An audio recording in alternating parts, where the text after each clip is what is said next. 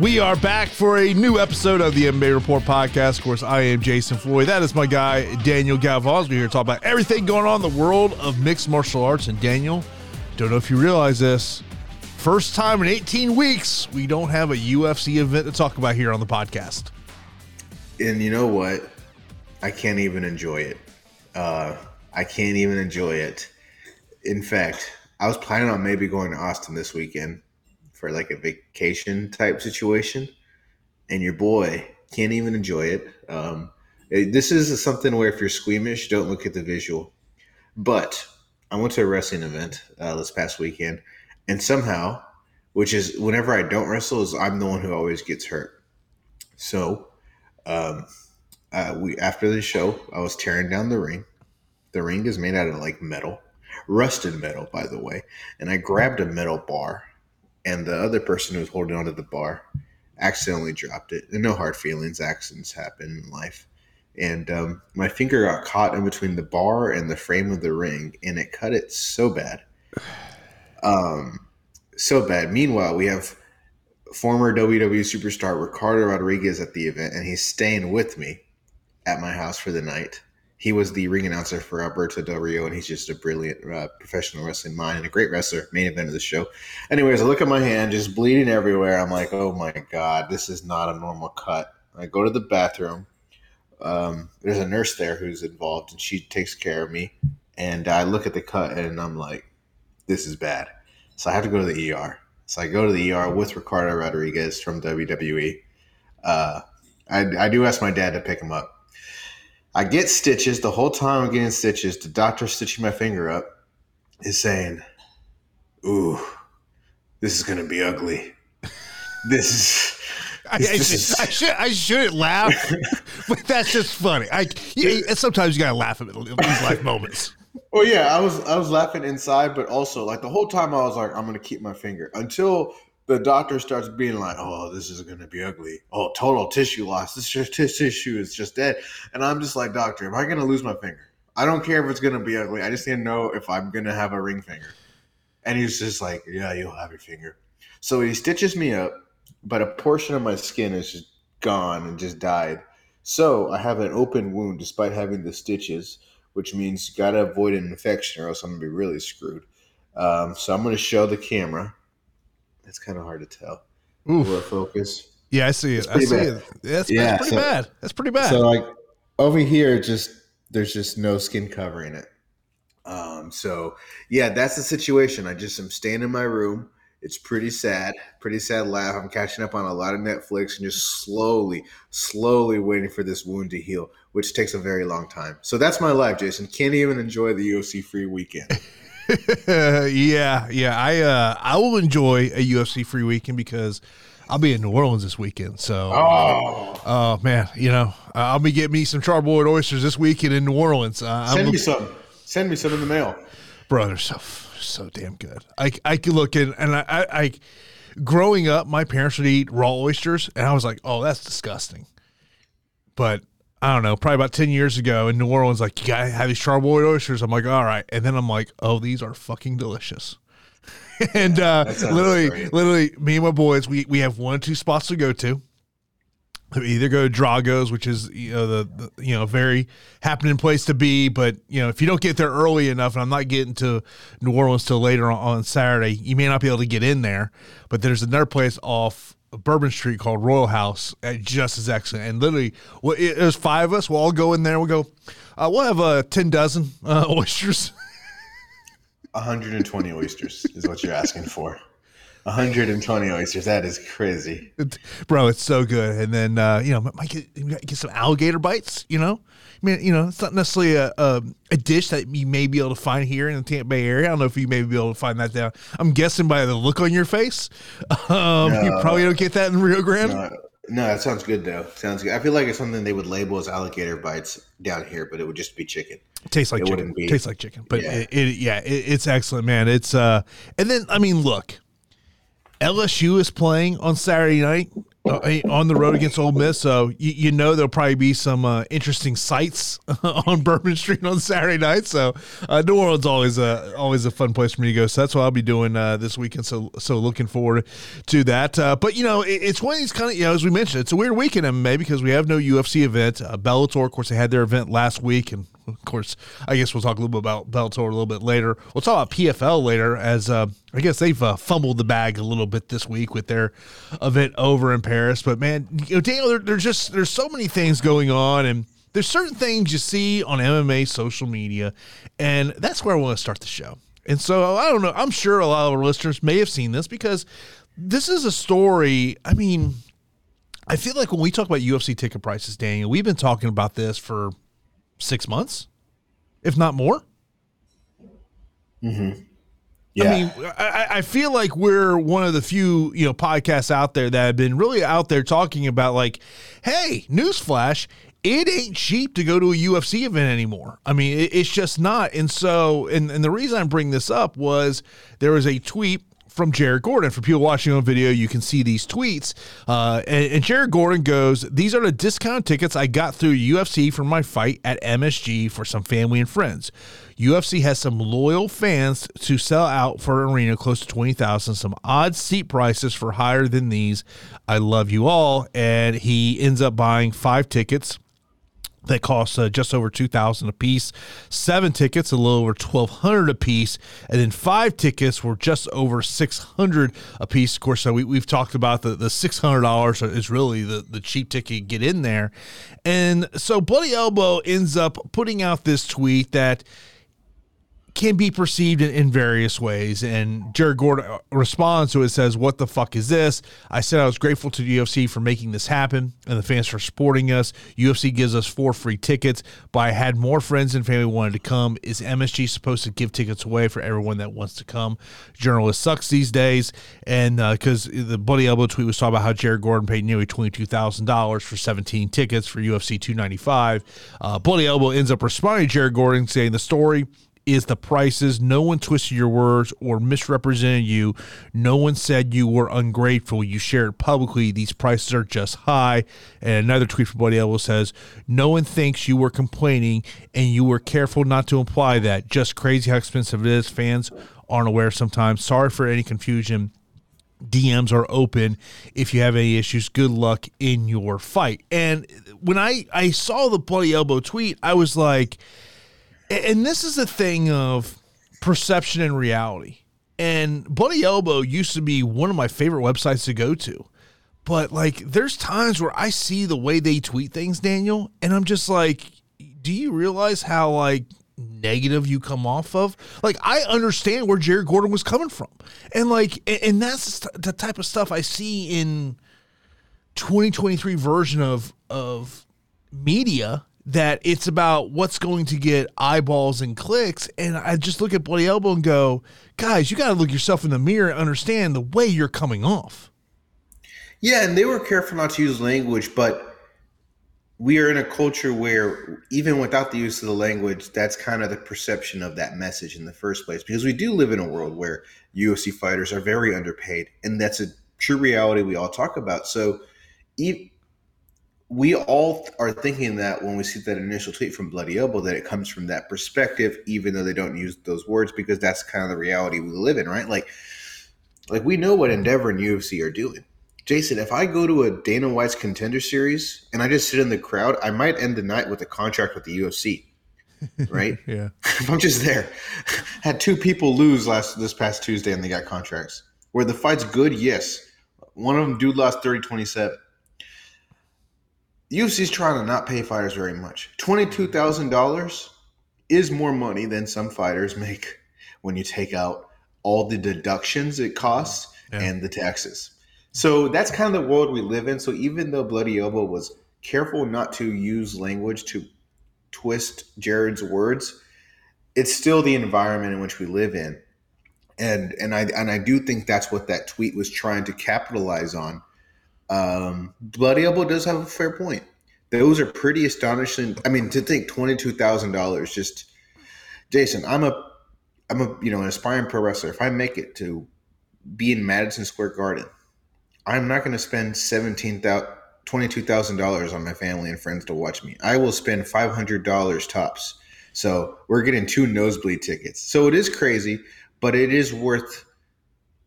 What you're saying is true, and it's not just a bloody elbow problem; it's a social media problem. That's just the way social media accounts produce content. And the reason why they do it is that it works when it comes to getting engagement. I mean, look at the algorithm. Look at the For You Twitter thing. It becomes a cesspool of just the most controversial things on your timeline and complaining. I don't know. Maybe that's just my Twitter For You. Maybe your Twitter For You is really positive, but mine is not.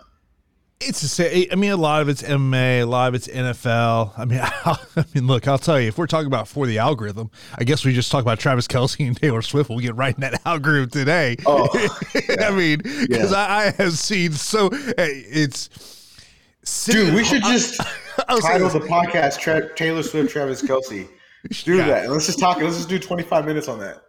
I'll tell you, with the Bucks playing this past Monday, so Sunday, I was home, I was on the couch, and I was taking in all the NFL, and then Sunday night, sitting there watching a Sunday night game, and I'm just like going through my Instagram feed, going through my TikTok feed, and I'm like, everything is Travis Kelce, and I'm sitting there going, hey, did we play any games today? Didn't a team score 70 points and the head coach could have gotten the record and said, no, I'm just going to kneel on the ball? That's hilarious. The team scored 70 points, and that's all we're talking about. But, dude, I mean, I will say this. The best thing I saw on Twitter on Sunday, it was, paraphrasing what the tweet was, it says, I didn't have on my 2023 bingo card Taylor Swift at a football game yelling, let's fucking go. Yeah, that is not something on my bingo card. I thought if Taylor Swift was going to be involved in football, she would be doing the halftime show. Instead, it's going to be Usher. But yeah, she is giving the NFL all the marketing money that they would have spent on that halftime show each and every week. She's going to be in the Jets. And I mean, look, she is like the most popular singer right now. I mean, she is the biggest celebrity right now in America. Hey, look, to tie this into mixed martial arts, okay? How are you going to do that? I'm just going to say Travis Kelce took his shot. It appears the basketball went in the bucket. I'm just saying, MMA fighters, you might want to shoot your shot with a well-known celebrity. You never know. I know, yeah. Yeah, for sure. I mean, you could become a pay-per-view draw if you shoot your shot correctly. I mean, the thing is, Travis Kelce may in fact get some shrapnel at the end of this relationship. Things do not usually work out with the look. Hey, Trav, are you trying to be the next album? He's gonna be just his. It's gonna be what's his number? What's his football jersey? Is it 87? Yeah. His album's gonna be called 87. No. The best thing was I saw this video. I think it was one of the Barstool Sports guys, and so they're showing this video of there's this guy in a Chiefs jersey wearing a number 37 Chiefs jersey, and he's drinking a Michelob Ultra, and they're going, this guy's got a very important decision to make. He clearly has no clue what's happening 2 rows behind him in the suite. If she comes to every Chiefs home game, how big of a Chiefs fan are you? Because all of a sudden, some Swifties might be willing to pay a lot of money for that seat. I know. That's true. That's so true. Those seats are gonna be selling for $22,000 actually.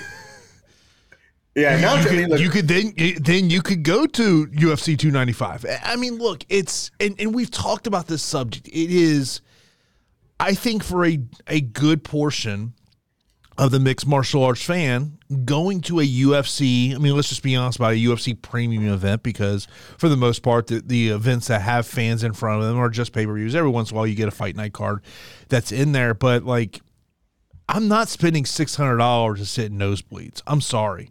I would rather sit at home and just throw a dope-ass party with my buds.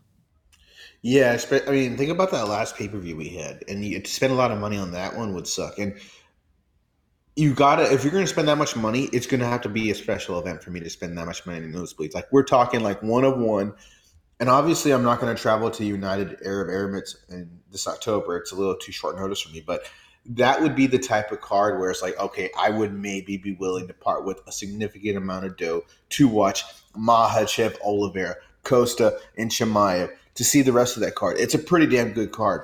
Yeah. And it's going to be that type of car that gets me to spend $600. Let's look at UFC 295. I maybe for that one too. John Jones in the building. So we're only talking about basically 4 events a year where I would justify spending that much. But I mean, think about Grasso and Shevchenko, that card. That's a lot of money. I would much rather be in my room watching the fights with my friends, especially because we live in a sports landscape where it's not just the UFC that's on, but it's college football that's on. And I want to have that on my other screens. And so, yeah, I mean, that's just the landscape we live in. It's incredibly expensive. Man, Endeavor's making a big profit. And it's good to be in the UFC business if you aren't a fighter. I mean, the one thing that even though some of these fight night cards are on paper not thrilling to you to sit at home on a Saturday night, with these pay-per-view events, the UFC does try to stack the deck. I mean, if you look at UFC 296, which of course will be December 16th in Las Vegas, headlined by Leon Edwards for defending the title against Colby Covington, flyweight title on the line in the co-main event of Alexander Pantoja and Brandon Royval. But when you look at some of the other fights that have been announced for this card, Shavkat Rakhmonov versus Stephen Thompson, Tony Ferguson versus Paddy Pimblett, Vicente Luque versus Ian Gary. I mean, it's a very nice card. We'll talk about the Tony and Paddy booking here. There's another topic right there. Yeah, we'll talk about that in a little bit here. But I mean, like, look, if I look at UFC 296, and once again, look, I'm not going to drop $600 for nosebleeds. That's just not what I'm going to do. But it is, and the one thing, and I mean, look, you're in the professional wrestling world. Like, if I was like for instance, the Royal Rumble is coming to Tropicana Field in January. I'm looking at these UFC ticket prices and the fact that the UFC and WWE are they are the same company now under TKO. Like, I'm sitting there going, how much is it going to? I want to go to Royal Rumble. I want to go. Look, I'm not that person. I'm not sitting in front of my television set every Monday and Friday night and these premium events. I catch the WWE every now and then. I watch. There's some storylines that I do like to kind of pay attention to that I think the WWE is doing some really great writing on. But I'm sitting there going, if the UFC ticket prices are this, how long is it until you start to see the WWE go with these type of ticket prices? I'm sure not a long time. I think it's going to be a similar philosophy, and the philosophy is the type of people that are going to go to Royal Rumble. Are a big portion of people that are going to go to Royal Rumble will go for a higher price because they love the product that much. A big portion that are going to go to the UFC love the product that much. They're willing to purchase those tickets to get in the building. And it's probably a philosophy that you can find in musician acts and different entertainment ticket sold things. So absolutely, Jason, I would say buy your tickets as soon as possible before they skyrocket. I literally got the marketing email when they announced it saying, hey, sign up for this newsletter to get the pre-sale code. Yeah, once I get it, I'm going to see what it is. And I'm expecting a very high number. Let's just say that. I'm not and it's just like, and that's, I mean, look, and I think we all know in this world over the past couple of years, everything has gone up in price for the most part. I mean, no matter what it is, it all goes up. And I just, and I just think it's it's one of those things where I just think it's tough, but at the end of the day, the UFC it's supply and demand. It's a basic business principle here. And these tickets are not going to go down. They're only going to keep going up. And people are going. Yeah. I mean, as long as people are going, but like, I just feel like for that and maybe I'm wrong here. Maybe I'm wrong, but I just feel like a majority of the people who are going to tune in next Saturday night to watch Grant Dawson versus Bobby Green, if you sat there and said, hey, it's going to cost you a minimum of $600 just to get into the door for a UFC event, and once again, maybe I'm wrong here, but I just feel like a lot of those fans would say, nah, man, I'll sit at home and watch it. Yeah, that's true. The thing is, you only need 15,000 people, 20,000 people, 10,000 people to say yes.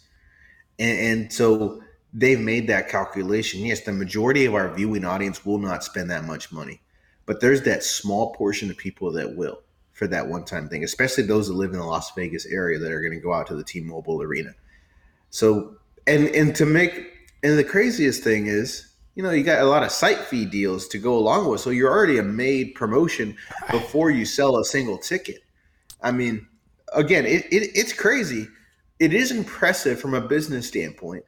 There is a moral, ethical standpoint where you're like, damn, these fighters are still getting paid this much money. But Endeavor is a really good business for the stockholders. There's no if, and, or buts about it. They have figured this thing out of how to make the most money for the people on top.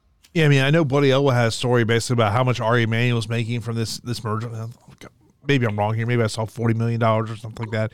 But Mike Baum, who's a great reporter for MMA Junkie, he had this tweet where he quoted the Jared Gordon tweet about how much he spent for tickets, and he said the UFC is going to easily clear $100 million in total gate revenue for 2023 by the time the MSG card rolls around. Current number is around $95 million with 9 events left on the schedule. When I saw this tweet, very first thought I had was, and look, not trying to be negative here, it was just the very first thought I had. Is fighter payroll near $100 million this year for the UFC? I definitely don't think so. Is it bad that that's the very first thought that came to my mind when I saw this tweet? Yeah. And it's crazy to think about. That's just one source of revenue. And the biggest source of revenue is probably the TV deal that they got with ESPN. These fighters are getting screwed. I mean, there's just no way. I mean, that's the labor, right? Like, people are watching the fights for the fighters. And there's no other way to say it. They are not getting a fair percentage of revenue from this promotion. And it's the promotion does a great job of treating fighters well. They do plenty of things right. But, like, straight up, dude, there needs to be a union for these fighters to get what they deserve, because the UFC and Endeavor has no incentive to give them a bigger portion of the pie. There's no thing that is forcing them to make that decision. Literally, the only two types of things that would force the UFC's hand would be a union or the United States government. That would be the other one. Because if I'm a businessman, I'm not going to be nice and give extra money to my labor when I'm not being forced to. So there really should be a union, and there won't be for a long time, because we still have people that aren't interested in that. And you're going to need a unified front to do such a thing. And that is something where there's just way too much division, as well as the UFC has really good power when it comes to feeling threatening to maybe someone who would consider starting a union. You'd feel like, hey, maybe there'll be some repercussions if I do this. Yeah. I feel like it, and like you, I don't think it's ever going to happen, but if it were to happen, I almost feel like it might be the WWE performers and the UFC fighters coming together at this point. Yeah, and there's been a couple of times in the history of pro wrestling where they've tried to do unions. Not fully fledged situations, but certainly I think that's possible. I think it really is, but it would require superstars at the very top willing to make that concession. And the thing is, the superstars are taken care of in both organizations financially. Obviously not at the highest level. I mean, you look at the amount of money Nate Diaz is making outside of the UFC versus what he made inside. There's still more money to be made if you're Nate Diaz or Francis Ngannou outside the UFC. But by and large, the superstars are paid pretty well. I think when we talk about how much fighters are making, I think when you're in the UFC, I think it's about trying to maximize while you're in the UFC of the platform you're on to make money outside of that platform. And I think you're seeing more and more fighters. Now, by the way, I know we really didn't talk about talking a ton about what happened last week in MMA with UFC Vegas 79 and Bellator 299. By the way, I'm pretty sure I went 2-1. My best bets last week, my only loss being Rafael Fiziev. As I did have Johnny Edwin winning inside the distance, and I had Charles Jourdain on the money line there. But who had the more awkward moment last week is my question. John McCarthy or Michael Bisping? For But those who are not aware, if you did not see the post-fight interview with Mads Burnell, just go into YouTube, search Mad Burnell post-fight interview. It's up on the Bellator YouTube channel. Just saying. You can see what it was about. And then, of course, we all, by the way, feel really bad for Dan Ige because he just looked super uncomfortable. By the way, I thought Ben Folks had the best line as he's talking about Bryce Mitchell in his Bible, saying that Bible looked like it's never been read, like he just pulled it out of the hotel dresser and brought it to with him. And Dan Ige, like, bro, he was so, there were producers in Michael Bisping's ears and also in John McCarthy's headset going, get out of there, get out of there, get out of there, get out of there. You know that was happening, Daniel. You know it was. Yeah, I don't know why Mads Burnell's talking about hurting people's backs when you're a featherweight. If you're ahead. First off, no. Could you imagine if you're Mads Burnell's lady and your guy's on TV talking about how he wants to break your back? Yeah. She's like, bro, you fight at 145. Okay, maybe if you were a light heavyweight, we could have a different discussion. But factually, get your yeah. Look, I'm just saying, Daniel. Little bit of advice here. You probably shouldn't make that your post wrestling promo. I feel like your girl might go, oh really, huh? Oh really? Yeah, well, you do it if you want to be a bad guy, which he did get the reaction, which felt really uncalled for, given the fact that his opponent Daniel Weichel was retiring, and the mood was kind of off. But as we say goodbye to the great career of a longtime veteran and Daniel Weichel, but dude, Dominic Cruz is fighting all cylinders. I mean, Jesus. Oh, man, no pun intended. Whenever Fiziev got injured, and he's like, Bryce Mitchell prayer in the back, I just died. I was like, oh, my God, that is hilarious. But, I actually dig it. I think it's hilarious. I think it's funny. And I think it's great, too. If that's what you're passionate about, get after it. It was a little too much in terms of, like, forcing it on Dan Ige for my taste. But there's nothing wrong with, professing oneself. But, for Dan Ige, he's just like, dude, I just lost a decision, bro. And you're like forcing me to do this. Bryce just did not pick up on any body cues. He did not care. Dan Ige's like, bro, I just want to get to the back, man. I'm not trying to have two prayers with you here in the octagon. And I mean, it's just, I feel like, there was this time with Bryce Mitchell where everyone wanted to get behind him. Oh, hey, let him wear his camo shorts. Now it's kind of like, oh no, what's he going to say next? Yeah, I mean, he did say the volcanoes were the fire in Hawaii was man-made. When it's like, bro, just Google it. Like, they think there was a hurricane and there was a lot of dead grass and an electrical line may have fallen. Like, there's like logical reasons for why things happen. But instead of thinking about it and like doing some research, it's just that Joe Rogan school of logic thinking where it's got to be man-made and there's a conspiracy. By the way, Joe Rogan, I got to say, this is the thing. I like Joe Rogan's podcast, but he does this thing that really pisses me off. Anytime Joe Rogan has an athlete who has a severe health problem, Dr. Joe has the fix. Kurt Angle. I already know what you mean. Yeah, I know what you mean. Kurt Angle, who broke his freaking neck in the Olympics, has spent his entire life dealing with broken necks, painkiller. Every single second of his life has been dealing with injuries. And he comes on Joe Rogan's podcast in 2023, can't even lift dumbbells because he's got issues. And Joe Rogan's got it figured out. He's like, you got to talk to Aljamain Sterling, who had the disc replacement. And you don't think Kurt has done some research on this situation, Joe? You have the solution that's going to fix Kurt Angle? And it's for everyone. It's just, I mean, the greatest doctor of our time is Joe Rogan, apparently. And maybe that was the big problem during the pandemic, is he just kind of took his medical expertise to the wide scale. But yeah, to listen to Joe Rogan, give Kurt Angle advice. I'm going to give you Aljamain's number. Have you been to South America to get the GHT? I'm like, bro, how do you have enough time to be this big of a medical expert when you spend 20 hours a week doing a podcast? By the way, so I just Googled Bryce Mitchell post-fight interview. Yeah. So I stumbled upon an article over at MMA Fighting from Alexander K. Lee. It is titled Bryce Mitchell versus Satan, Book It. Pros react to Mitchell's UFC Vegas 79 win, bizarre post-fight speech. So here are some tweets out. It is Julian DeCourcy, who's a fighter over in Invicta. Next fight, Bryce Mitchell versus Satan, book it. Aljamain Sterling, this is Bryce Mitchell. Nothing made up or fake about him. Al Iaquinta, run, Bisbing, run.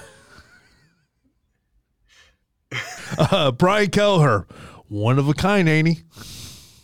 No doubt. No doubt. Let's see here. Some other good ones here. A lot of talk about just being a close fight. I mean, the next time Bryce Mitchell fights, if he wins, you think UFC production makes the executive decision, no post-fight interview? No, I think they're going to do a post-fight interview because it's entertaining as hell. And we're talking about it today. I mean, it's the first thing we want to talk about when we're talking about this thing. So I do think, and by the way, during the commentary, the fact that no one could come, Michael Bisping was like, who is the guy with the cross? How does everyone not immediately say chemo? That's beyond me. But yeah, I think he's going to come out like chemo maybe next time. But absolutely, he's going to get a post-fight interview. Again, the most problematic thing he said, and the only problematic thing he said really to me was the volcano situation, saying it was man-made and like a conspiracy. But, so he's one of these flat earthers. So I really wonder how many MMA fighters believe the earth is flat. I feel like it's a big number. I really do. We just got to give him I hope it's not a big number, but yeah, we just got to get him on a spaceship. I'm like, come on, fellas, come on. We got to get him down right here to where I live in SpaceX, and we'll get him in a spaceship so they can kind of get a bigger view of the circular planet. But I will say, with all that being said, Bryce Mitchell's a pretty damn good fighter. I mean, you watch him take on Dan Ige, and it's like, dude, that one position when he I think Dan was in his guard, but he somehow got back. Even when one of the commentators was saying oh yeah, this is going to end up in guard. And all of a sudden, dude, flexible Bryce gets his back. Bryce is an incredibly talented fighter. He's going to be around for a long time. He's going to have plenty of opportunities for a lot of post-fight interviews throughout the years. All right. So if you look at Bryce Mitchell's resume here, in the UFC, decision win against Tyler Diamond, decision win against Bobby Moffitt, submission win against Matt Sells, decision win against Charles Rosa, decision win against Andre Feely, decision win against Edson Barboza, submission loss to Ilia Topuria, decision loss to Dan Ige. I said a certain word there a lot of times, by the way. Yeah. So if you look at Bryce Mitchell, and if you're going to say his best win, it's Barboza, then I would say it's Dan Ige, and then probably the third best win is Andre Feely. So he is currently ranked as the number 10 challenger in the featherweight division. How many people do you think Bryce Mitchell could beat above him? Evelev, Chikadze, Cater, Emmett, Topuria, Allen, Ortega, Rodriguez, Holloway, Volkanovski. I don't know if I would pick him against any of them. I mean, stylistically, Chikadze may be the fight that makes the most sense for him just because his ability to take the fight to the ground. But if the fight stays on the feet, I think he gets butchered. To me, I think the fight that makes the most sense for him, if I was his team, is I'd try to get the Josh Emmett fight, even though I think Josh Emmett's looking for a retirement fight. Yeah. Well, if you're the UFC, you book it because that's what you do with retiring fighters. You book them against the up-and-comers. I think Bryce is that's kind of where he is as a fighter. 10th, 11th, 12th in a division where he can kind of pick up the fighters that are trying to climb into the top 15. But because there's certain dimensions of his game that are very deficient, like his stand-up, which is just that's not at an above average level. And if he goes in there against someone with really strong defensive wrestling and also has great balance, that's just going to forever be trouble. And the top 10 of that weight class will forever be littered with guys who are going to be able to stop Bryce Mitchell. So that's kind of his skill level. So I just think he's going to – because his grappling game, again, he doesn't get the submissions, but it's so suffocating, and he just is able to be like, I want to be in this position and I'm going to get there. And it's going to happen because I am like the most flexible person of all time. I am the rubber man. So I just think Bryce will kind of forever be in this spot, Jason. And yeah, you could put, he may get into the top 6 with the right matchup and if he's successful in his strategy, but he's not someone I anticipate becoming champion because of the deficiency in the stand-up. And there's plenty of good defensive wrestlers with high-level striking games in that weight class. Yeah, I mean, another name maybe, and he hasn't fought since 2022, Calvin Kattar. Another thing I'm going to mention about UFC Vegas 79, Carrie Hatley. Could we stop the Michelle Waterson fight a little sooner, or do we just need to see her lose all the blood in her head? Yeah, I don't know, bro. I don't know. I was kind of down with it. I'm gonna be real with you, because I feel like when we have female fighters, we have that bias of wanting to see it stop sooner than 2 dudes throwing shots. I do not think you're wrong with that. I would agree. So that's why I kind of liked it. That being said, there were a couple of moments in round 1 where it was a lot of shots from Marina. And at the end of the day, when round 1 was, because that fight went 2 rounds, right? When round 1 was over, when round 1 was over, it's like there is no way Watterson is going to win this fight. we're watching it at the bar, and I'm like, I'm a few Stellas deep, and I'm just like, are we not going to stop this thing? And then like I'm sitting there going, and this is the part of, and I know this is MMA, and a corner is rarely going to stop the fight. Like, how does the Waterson Gomez corner not go, this isn't our night? And look, and Michelle Waterson Gomez, whether she has that deep conversation with herself, her husband has it with her team has it around her, there needs to be a legit conversation of, is it time? Yeah, because it's hard to envision her having that success on a championship level. I just don't see her beating any of the championship level fighters in the weight class. There's a big gap between her and Marina. If she wants to continue to fight, I think she will have success against lower level fighters. But against someone like Marina, I mean, it just showed. Like, Marina looked really good. And the thing with Michelle, after that first round, she didn't have the tools in the toolbox to win this fight. Basically, the one thing she was going to have to do was to put Marina on her back. But the problem was, if she went for that takedown and Marina defended it, Marina's immediately going to get into that tie clinch, which is where she unloaded with those knees and those elbows. So, yeah, I mean, Waterson's days are pretty numbered in the UFC, for sure. I don't think we're going to have an amazing renaissance out of her. But she is still someone who has skill and name value and can be a gatekeeper type fighter if she wants to continue fighting. And it's really just up to her, because I think different fighters have different ambitions and different goals. Not everyone wants to be a champion. And when you have a fight card every single Saturday, there's plenty of spots of people who don't want to be champions, right? Like, it's not like Bobby Green is going to be a champion. No offense, Bobby Green. I really don't want him to hear this, because I feel like he's the type of guy that would get upset at me and hold a grudge forever. But Bobby Green will not be a champion. But he still has a nice little career ahead of him as a UFC fighter, as a quality UFC fighter. So Michelle could be in that void. It just depends on what she wants to do. And she's the type of person that she has options for how to make a living moving forward, more so than other fighters as well. I mean, she's someone I could absolutely see on a UFC broadcast team. That was my, as you were talking, that was my thought. I mean, but the fact is, she's 1-6 in her last 7 fights. Yeah. She's been fine for a long time as well, man. She really has. Yeah. I mean, look, and obviously she's, when you talk about female MMA, she's 37 years old. She'll be 38 in January. Maybe if you're her, maybe try to get one last fight, make it a quote unquote retirement fight. But to me, it's something that's got to be a little bit in her mind. But I mean, look, Maria Rodriguez goes out there and does her thing there.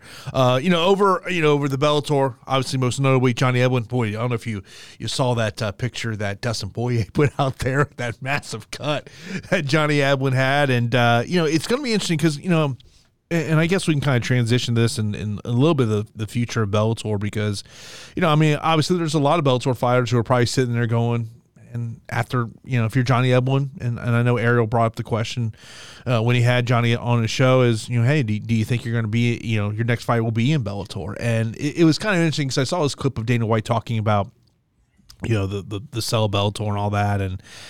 And I mean, look, if Bellator folded, there's a lot of those fighters UFC would be if those fighters all magically became free agents, there's a lot of fighters on that Bellator roster that maybe Dana White doesn't know a lot about, but I guarantee you, Sean Shelby and Mick Maynard would be excited about potentially adding them to the UFC.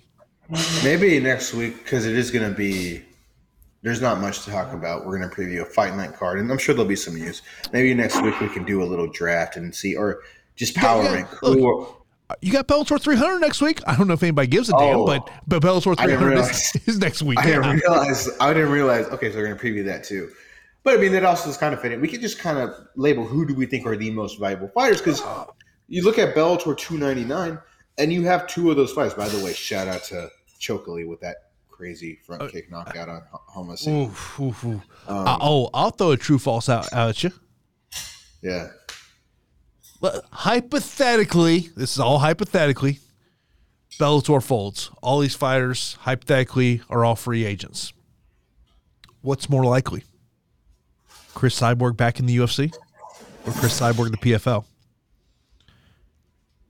Chris had a very interesting comment that her and Dana, I guess, have mended those fences over the past couple months. I guess if you're the UFC, the reason why you sign Cyborg is because you have the foresight of we're going to also sign Kayla Harrison and then do that fight. Ooh, that would be a big fight for the UFC. Yeah, they would promote that well, and it would. So I think actually, without having seen Cyborg's comments, I would maybe lean towards there because there's obviously a lot of bad blood between her and the PFL. So that's a good true false, I guess. And again, like, this roster is littered with talent. Like, we could do another true false. Like, is Aaron Pico a champion a year from now? Pico and Eblen both looked amazing. For Aaron Pico, he's starting to look like he's finally putting it all together, Jason, with the win over Pedro Carvalho. And now it's time for that championship run that was envisioned when he started his mixed martial arts career. What do you think of Pico's chances of being a top fighter? I would put it high, but you know what? This thought just came to my mind. And once again, hypothetical situation, all these Bellator fighters are free agents. Bellator folds. Who's the UFC's number one target? Yeah, and that could be something we talk about next week. I mean, if you told me it's Aaron Pico, wouldn't have a disagreement with you. If you told me it's Johnny Eblen, wouldn't have a disagreement with you. If you told me it's AJ McKee, wouldn't disagree with you. I think there are interesting options, but what if you're the UFC? You can get Kayla Harrison in the fold, you get Chris Cyborg in the fold. That gives you a major premium fight to put on a pay-per-view in 2024, and it could be your headliner. But to me, Chris Cyborg is still behind those fighters because we are talking about one big fight for Cyborg. And by the way, don't forget, you have Sergio Pettis. To me, is someone that also is very attractive, as is Usman Nurmagomedov, as is Yaroslav Amosov, as is Vadim Nemkov. So I just think Cyborg, she presents the biggest possible fight the UFC could make, but that's one fight. Yeah. Also, even though maybe the fences are mended, they still know it's not always great working with Cyborg. There is still bad blood and bad history with them. So are you going to want to – who's more valuable, that one Cyborg fight or getting into the Johnny Eblen business? Getting into the Aaron Pico business, getting into the AJ McKee business. There's a lot of high-quality fighters in this Bellator roster. And this is what Cyborg said about Dana White. She says, quote, "I forgive him for everything that happened. I'm getting older. I don't want to hold grudges, and he knows that. There's just different ways in life, but I wish him the best for sure." It's – because I was thinking about, I was thinking about this driving to the office the other day, and I'm thinking about this whole, PFL potentially acquiring all these Bellator contracts, and I do wonder if you're in the PFL offices, do you sit there and say, it just doesn't seem like there's a lot of buzz for Bellator right now. Like, it just seems like, it seems like no one cares whether Bellator is acquired by PFL or they magically just fold. But yeah, I literally think, maybe next week, maybe the the conversation for next week is if all these Bellator fighters become free agents, we do a draft on who's at the top of the list. Who are we picking? Yeah, I'm down. Okay, I'm down there's one name you did not mention that might be my number one pick. Don't even say it. Let's tease the I'm going to throw it out there because once you look at the Bellator roster, you're going to go, yep, Jason's right. Who? Guy's young. I think he's only 24 years old. He's got a pedigree. He's got that last name. Usman Nurmagomedov. I said him. Oh, you did? Okay, I missed it then.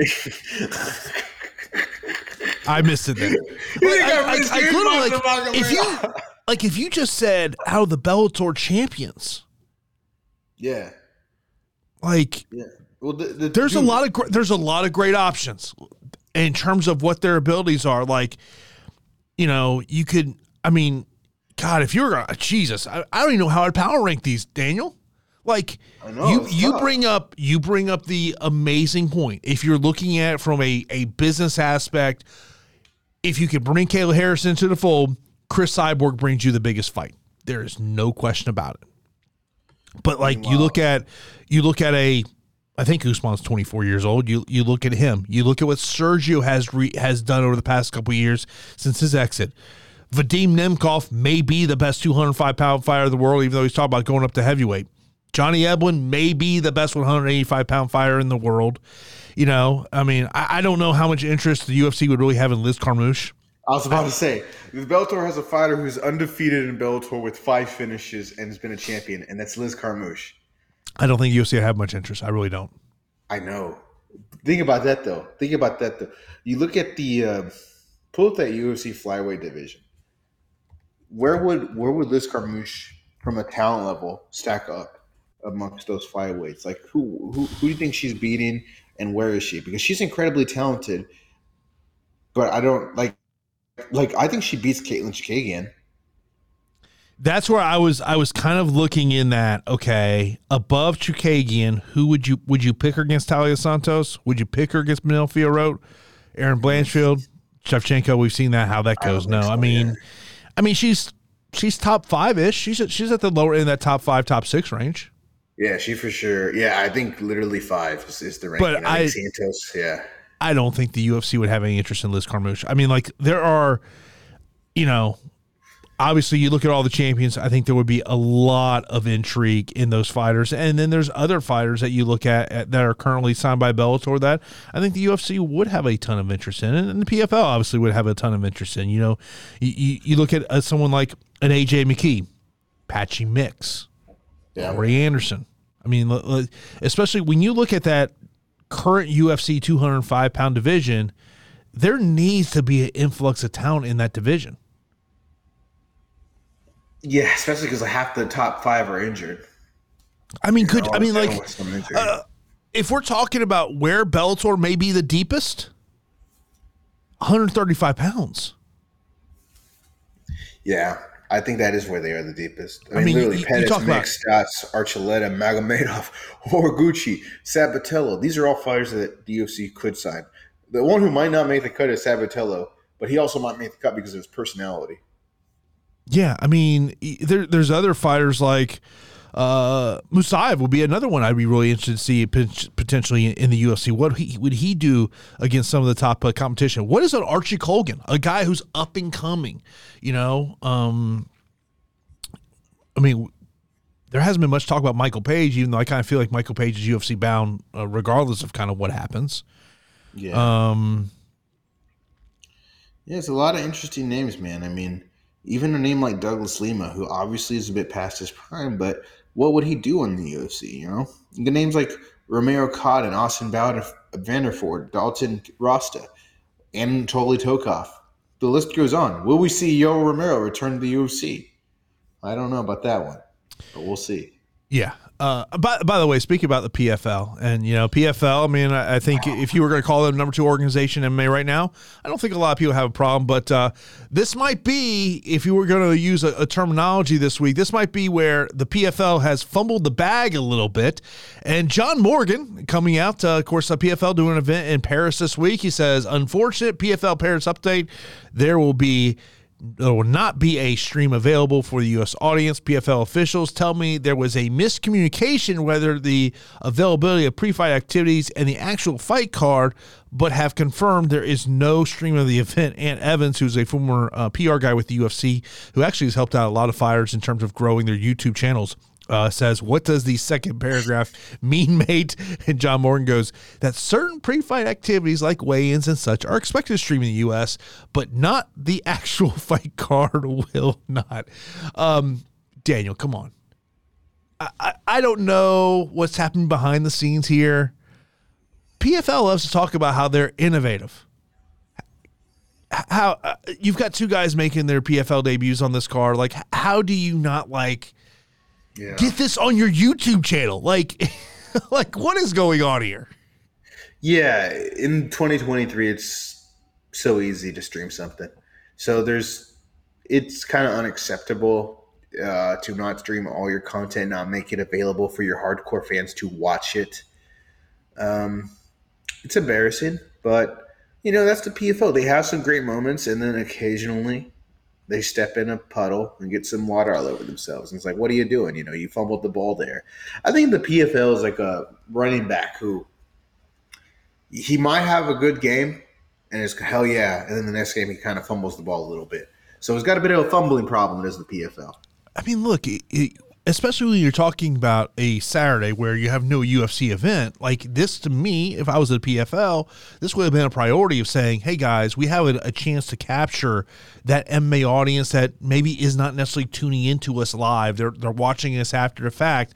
Let's get in there on a Saturday afternoon in the United States. Let's get people to our YouTube channel and stream this event. I mean, it's just, and maybe there's something that has to do with international things. Maybe there was a reason they couldn't get there. But like, if you're PFL, this is where I sit there and say, man, PFL, you kind of fumbled the bag a little bit here. And, look, it's an interesting time for the PFL. We've talked about this now for a couple of weeks, not just with the potential acquisition of Bellator, but their television deal is expires at the end of this year. Technically they're after their pay-per-view on November 24th, they don't have a TV deal. And so, I mean, obviously there's a lot of players out there that potentially could want to acquire them. I say that if I'm the PFL, you want to be on ESPN Plus, or ESPN, ESPN2, whatever it may be. Otherwise, to me, you might be able to get a lot of money out there from somebody, but there's not a greater platform to be on as a sports property. And that's the most important thing for the PFL moving forward.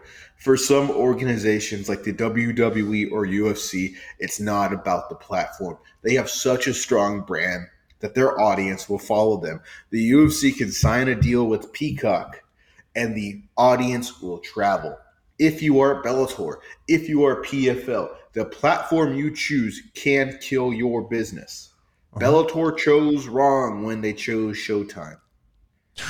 Good Lord. I mean, you talk about one of the biggest fumble bags in MMA history.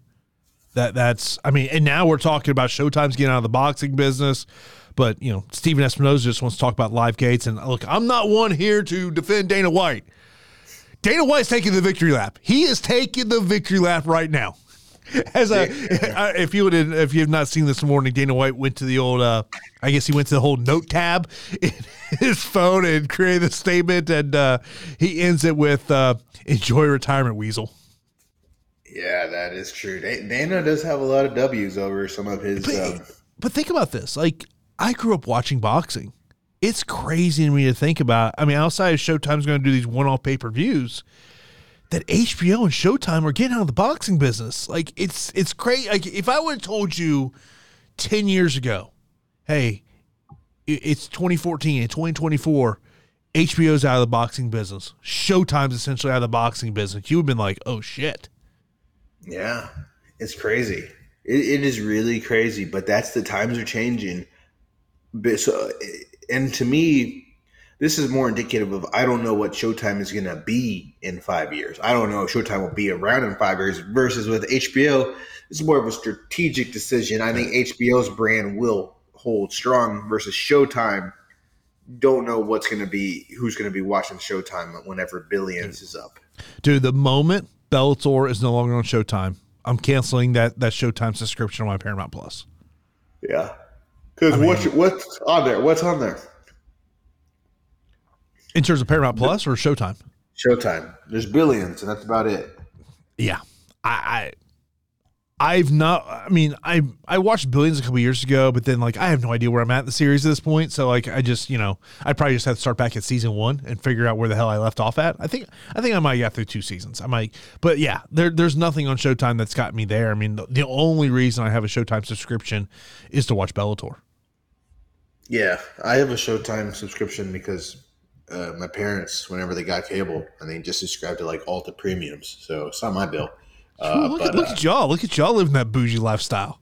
We get all the premium channels.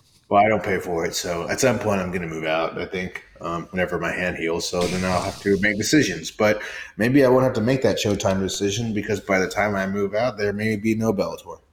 Yeah, good chance there definitely is going to be no Bellator in the very near future. Something else to mention here, something I saw over on MMA Junkie, and that is a story by Nolan King. It says Cain Velasquez attempted murder trial timeline revealed by the judge, as he writes that Cain Velasquez on Wednesday.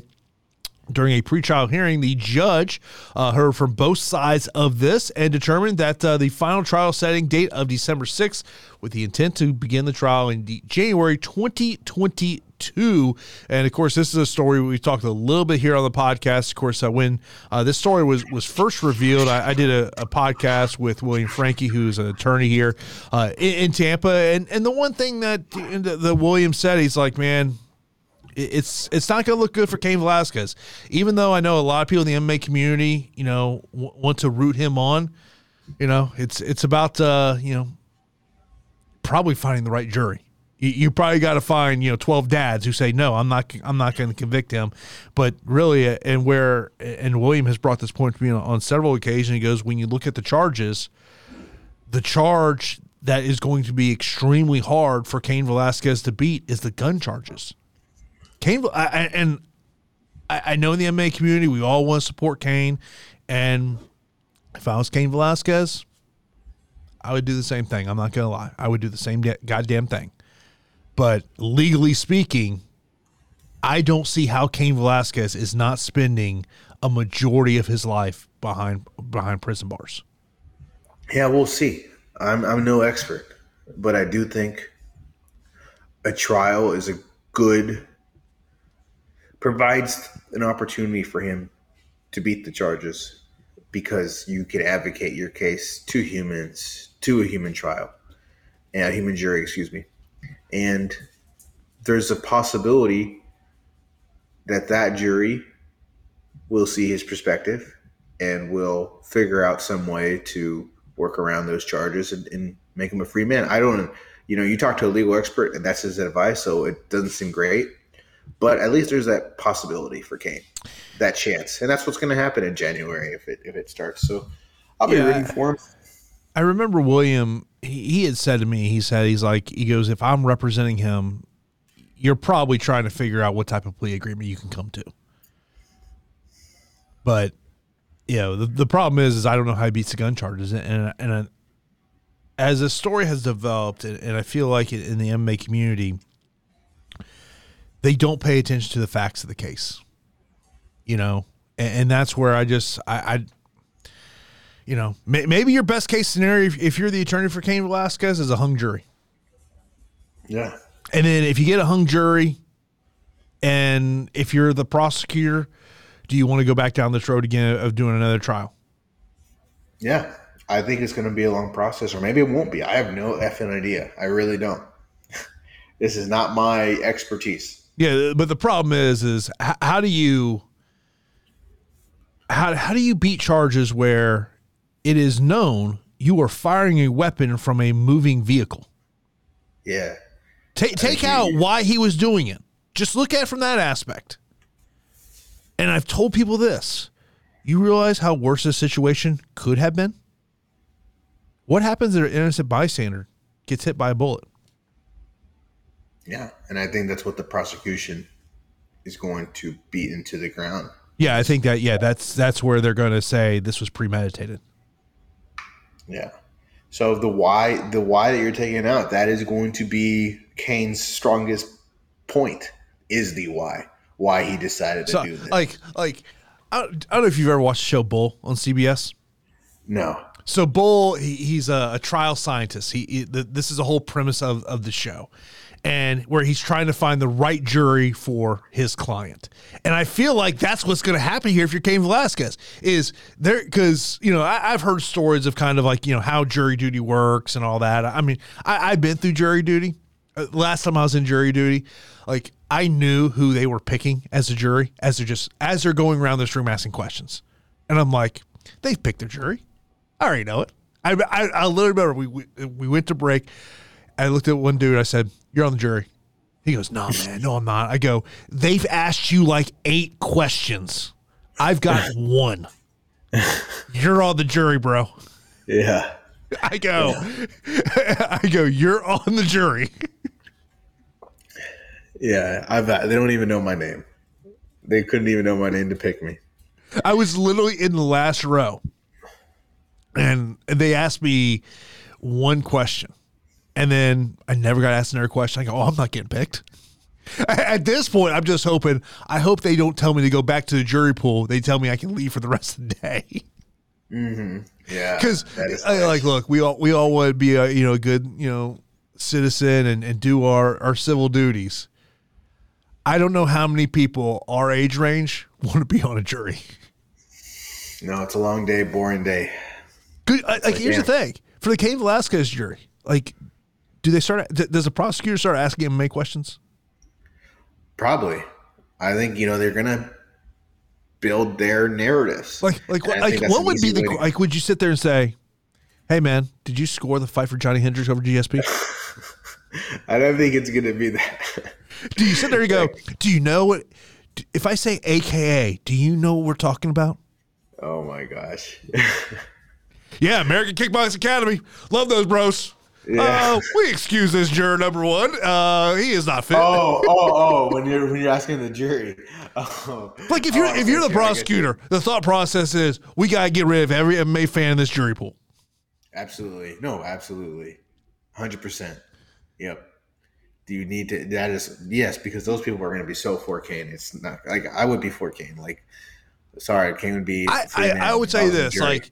If you were a reporter that was going to cover the jury, I'd be more interested in covering the jury selection process more than anything else. Because just to hear what questions get asked these jurors. Yeah, sometimes they don't let people do that though. I've been in trial. I've been in court where they kick us out. This last week they kicked us out during jury selection. Really? Yeah. So interesting. Yeah, I know. I've told Frankie, I was like, man, you should really do a show on jury selection.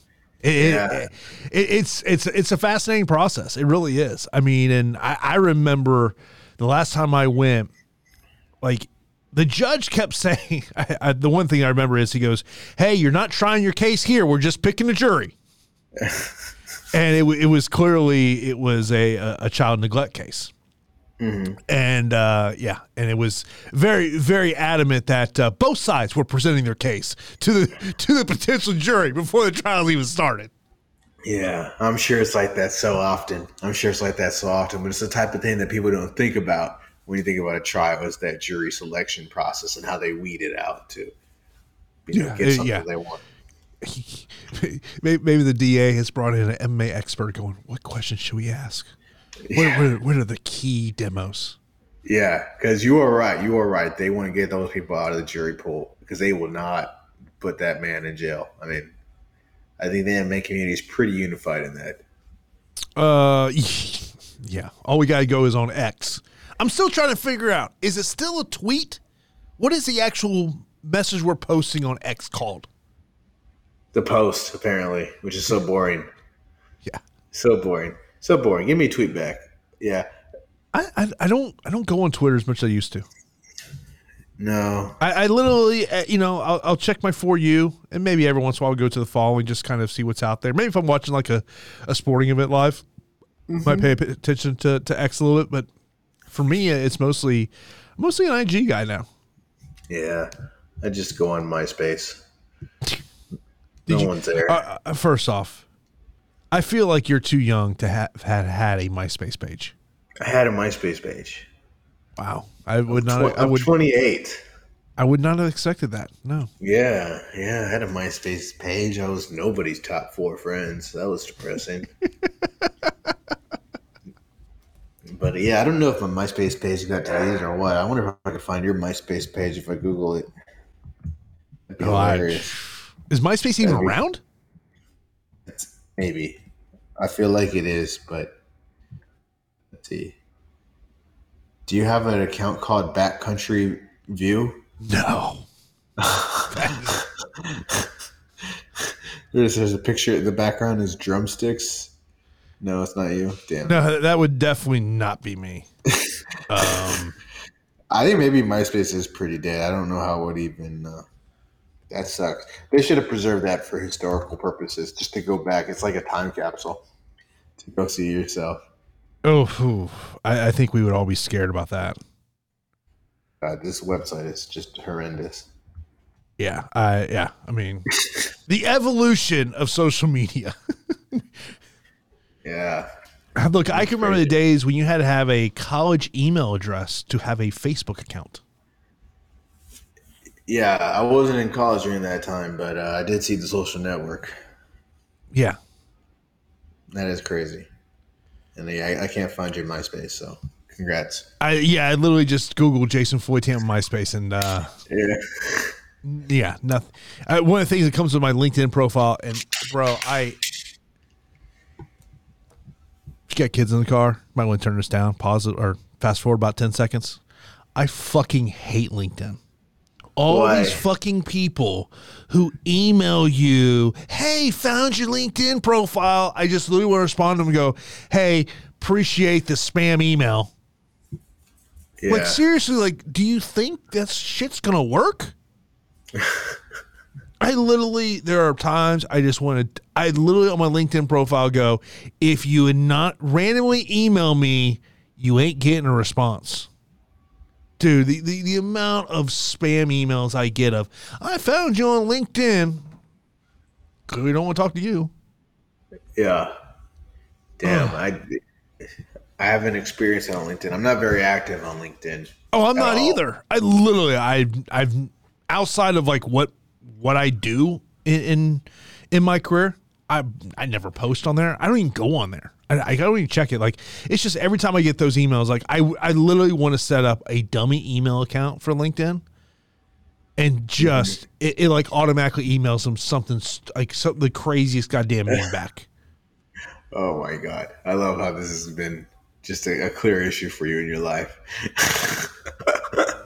Look, once you start experiencing this, you'll be like, oh, I know what Jason meant. Yeah. You're like, this is like, you've been dealing with this problem for a long time. Dude, it's like literally, you know what the meme should be? The auto response to these people? What's that? You know that shirt that people have? Fuck around and find out. Yeah. You just give them that chart. The one guy, it's like it has that bar chart of fuck around and find out. Fuck around, Jason, with your spam emails and find out. Dude, one of fucking Dion's security guys had that shirt on like in one of the games this year. Yeah, I think it was in the game when the was it TCU after game. It was either TCU or the next Nebraska. game after. Yeah, I think it was Nebraska actually, but it's hilarious. But yeah, I don't want to mess with Dion's bodyguards. They'll rearrange your face. No, man. I just want to, dude, I saw a thing about how many sunglasses Dion sold within like 24 hours of starting to sell those. Jesus, woof. Good to be in the Dion business right now. In any type of business, that man knows how to be successful. I'm just saying, man, I don't think I could rock those sunglasses. I don't think that's my style. No, I don't think so either, brother. I think the bifocals you got on right now is just. I'm an Oakley guy. Just give me a standard pair of Oakleys. Yeah, that's how I roll, man. Man, that's definitely not my style. No, I don't think Jason Floyd and Deion Sanders have the same fashion style. No, I'm telling you, if you should Google Charlotte University head coach. Uh-huh. He literally looked like a PE teacher last week in their game against Florida. Is he the guy who like wears like a sleeveless hoodie? No, it's like sleeveless shirt. Let's see. I feel like I vaguely have seen this on social media, but haven't actually. Oh yeah, it has been a meme. Oh my god, that's hilarious! Love this dude. This dude is awesome. Dude, about last Saturday night watching all the college football games, and they had the Gator game on, and I'm like, hold up, that's the head coach. Like, is there not someone at that university go, hey coach, we really want you to wear sleeves? He looks like a PE teacher that you had in middle school. I love it, bro. That's who I would run through a wall for that dude. I don't even know anything about him. But I say a dude in a sleeveless t-shirt coaching some ball, I would run through a wall for him. Could you? My thought is, does he roll into a recruit's household looking like that? I don't think so. I think he's got to find the sleeves somewhere because he's trying to get a kid to commit. But once he commits, the sleeves are off, baby. He may be, like, I feel like he rolls that and like he's got some quality food products with him. Oh, no doubt about it. He's like, no doubt about it. I got some good barbecue here. Yeah. Yeah, I think he enjoys himself some BBQ. Oh man, a couple of daddy sodas. Oof, I love me some good barbecue, man. Yes, sir. I'll tell you tomorrow night. I'm going out some Mexican, some tacos, probably some Modelo's. Can't go wrong with that. I don't want to hear it, bro. I'm on antibiotics. I don't want to hear about beer talk. Okay, your boy can't drink any beer. Dude, that was me about 3 weeks ago. My back flared up, and so the doctor gives me some back spasm pills, and she's like, "So Jason, just want to let you know you can't drink while you're on these." And I was like, "Womp womp womp." I text my buddy Chris. I go, "Hey man, so yeah, I can't drink for a week." Oh my god. Yeah, it's hard. It's hard to spend all day at your house and not being able to drink. I don't know. I have to spend my time just sober. That's more of a weekend thing for me. I really don't drink during the week. I really don't. I know, but if I told you, Jason, you can't work and you have to just be at your house all day long for a week, watching TV. Oh God, I would drive myself crazy. I know, because it's just I don't have that mentality to just like sit at home and relax and do nothing. Like I need to be out. Like I'm an outgoing person. Like it doesn't matter what we're doing. I mean, you could sit there and say, hey, let's go out and let's go to Topgolf and hit some golf balls. Cool. Let's go. Or, hey, we found this cool brunch spot. Let's go to this brunch spot. Let's have some good brunch, have some, bottomless Bloody Marys. Cool. Let's go. I'm just not like, I don't have that mentality. Now look, I don't mind sitting at home on a Saturday afternoon in the fall and watching a ton of college football. I will say that I could do that. But like, if you tell me, hey, Tuesday, you got to sit at your place and all you can do is whatever's in your house, I would drive myself crazy. Yeah, I am going crazy. I am progressively going crazy. But I am excited for football. That will be a chill day. I will enjoy both Saturday and Sunday, and that will be fun. I get to watch the Texans. Maybe they might be good this year. Who knows? They're starting to surprise me. Well, they won last week, right? Yeah, we beat the Jaguars, so maybe this won't be the season from hell. Maybe C.J. Stroud's actually good. I even dreamt about C.J. Stroud last night. I was so happy. We actually got a quarterback. Maybe. I just hope he doesn't get hurt from all the our offensive line is injured, so he doesn't have much time in the pocket, but he's looking really good so far. Yeah. I will say this. One of the funniest things I saw on social media yesterday was Jason Kelsey saying to his brother, so we see Taylor Swift put you on the map. Dude, all these videos I have seen on Reels, whatnot, of wife going to husband going, man, Taylor put this guy Travis Kelce on the map, and the guy looks around and goes, he's one of the greatest tight ends of all time. Yeah, especially if the dude's like in an Eagles jersey. You just know this dude. That was like a personal attack. Dude, MMA fighters, shoot your shot. Just saying. Shoot your shot. Yeah. I don't know who's single. Maybe Dude, I'm telling you right now. Oh, one thing we didn't mention, we live in a world where we find out a ton of things in the now. How did we not find out about Izzy and his DWI during fight camp? Yeah, that's crazy. That's really crazy. That literally that did not come out is beyond me. It leads to, I think it probably leads to a lot of questions of, I mean, look, does it surprise me a fighter is consuming alcohol or whatever vices they love during fight camp? I am not surprised by that. I'm not going to be one of those people because I saw that on social media. But it's also, I think, was he not taking this fight seriously? Maybe was he partying too much? Yeah, I mean, you aren't locked in if you're drinking that before a fight, that soon before a fight. If you're drinking, you're not locked in, right? You just aren't. You're fighting one of the best fighters in the world. Look, I'm not going to blame a guy if he goes out and, has a drink or two. Obviously, if you go out and you're going to drink a lot, get an Uber. But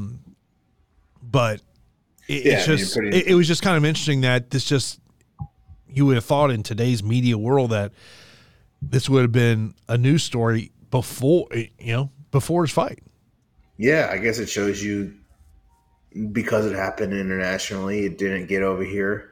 I don't know, but it's surprising. Obviously, don't drink and drive. I mean, that's absurd. I mean, you're putting other people's lives at risk because of your choice.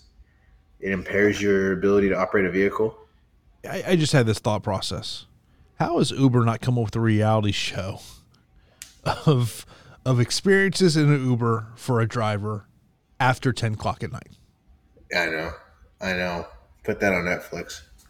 Yeah, I don't know what it is. I've been getting Teslas in my Ubers recently. I don't know what it is. Like all of a sudden, I mean, look, I might request a nicer vehicle. I might just do it, because I'm a little bougie like that. I don't know what it is. I'm getting more Teslas recently. I'm not complaining. Because I got an Uber a couple weeks ago, and there was a bunch of us in the car. So I get in the front seat, and there was literally empty water bottles all over the floor. Dude, you ain't not getting a 5-star rating, man. Clean your car, man. Yeah, that's the bare minimum. I mean, that is. I'm like literally like, where the hell do I put my feet? The guy's like, oh, sorry for all the water bottles. I'm like, dude, there's like 40 water bottles down here. Yeah, dude. If that's literally your way of making money, clean out your back. I mean, for the love of God, that is. I would almost get out of the Uber and be like, I'm going to get another Uber. Because that's crazy. Well, I was getting it from the airport, and oh, yeah. Yeah. I mean, but still, I was like, bro, clean your car. Oh, yeah, I've never heard of that before. That is crazy. I will say this. The ones I find really interesting is the Uber drivers have all the gadgets. Like, hey, you got an iPhone, I got a charger for you. You got an Android, got a charger for you. Like, those are the ones I'm like, all right, you're stepping your game up. Yeah, this is their career. They're going to. But is it wrong of me going, I don't know if I want to charge my, like, are you trying to steal my data? Yeah. Is it right? Am I too cynical? Yeah, I think so. I feel like the type of person that would steal your data isn't going to be an Uber driver, Never know. It's true. You never know. But it just seems like a really inefficient way to do it. But who knows? Yeah. I've been in some interesting Ubers, though. Yeah. I bet. Because you are just constantly taking Ubers every single week. Yeah.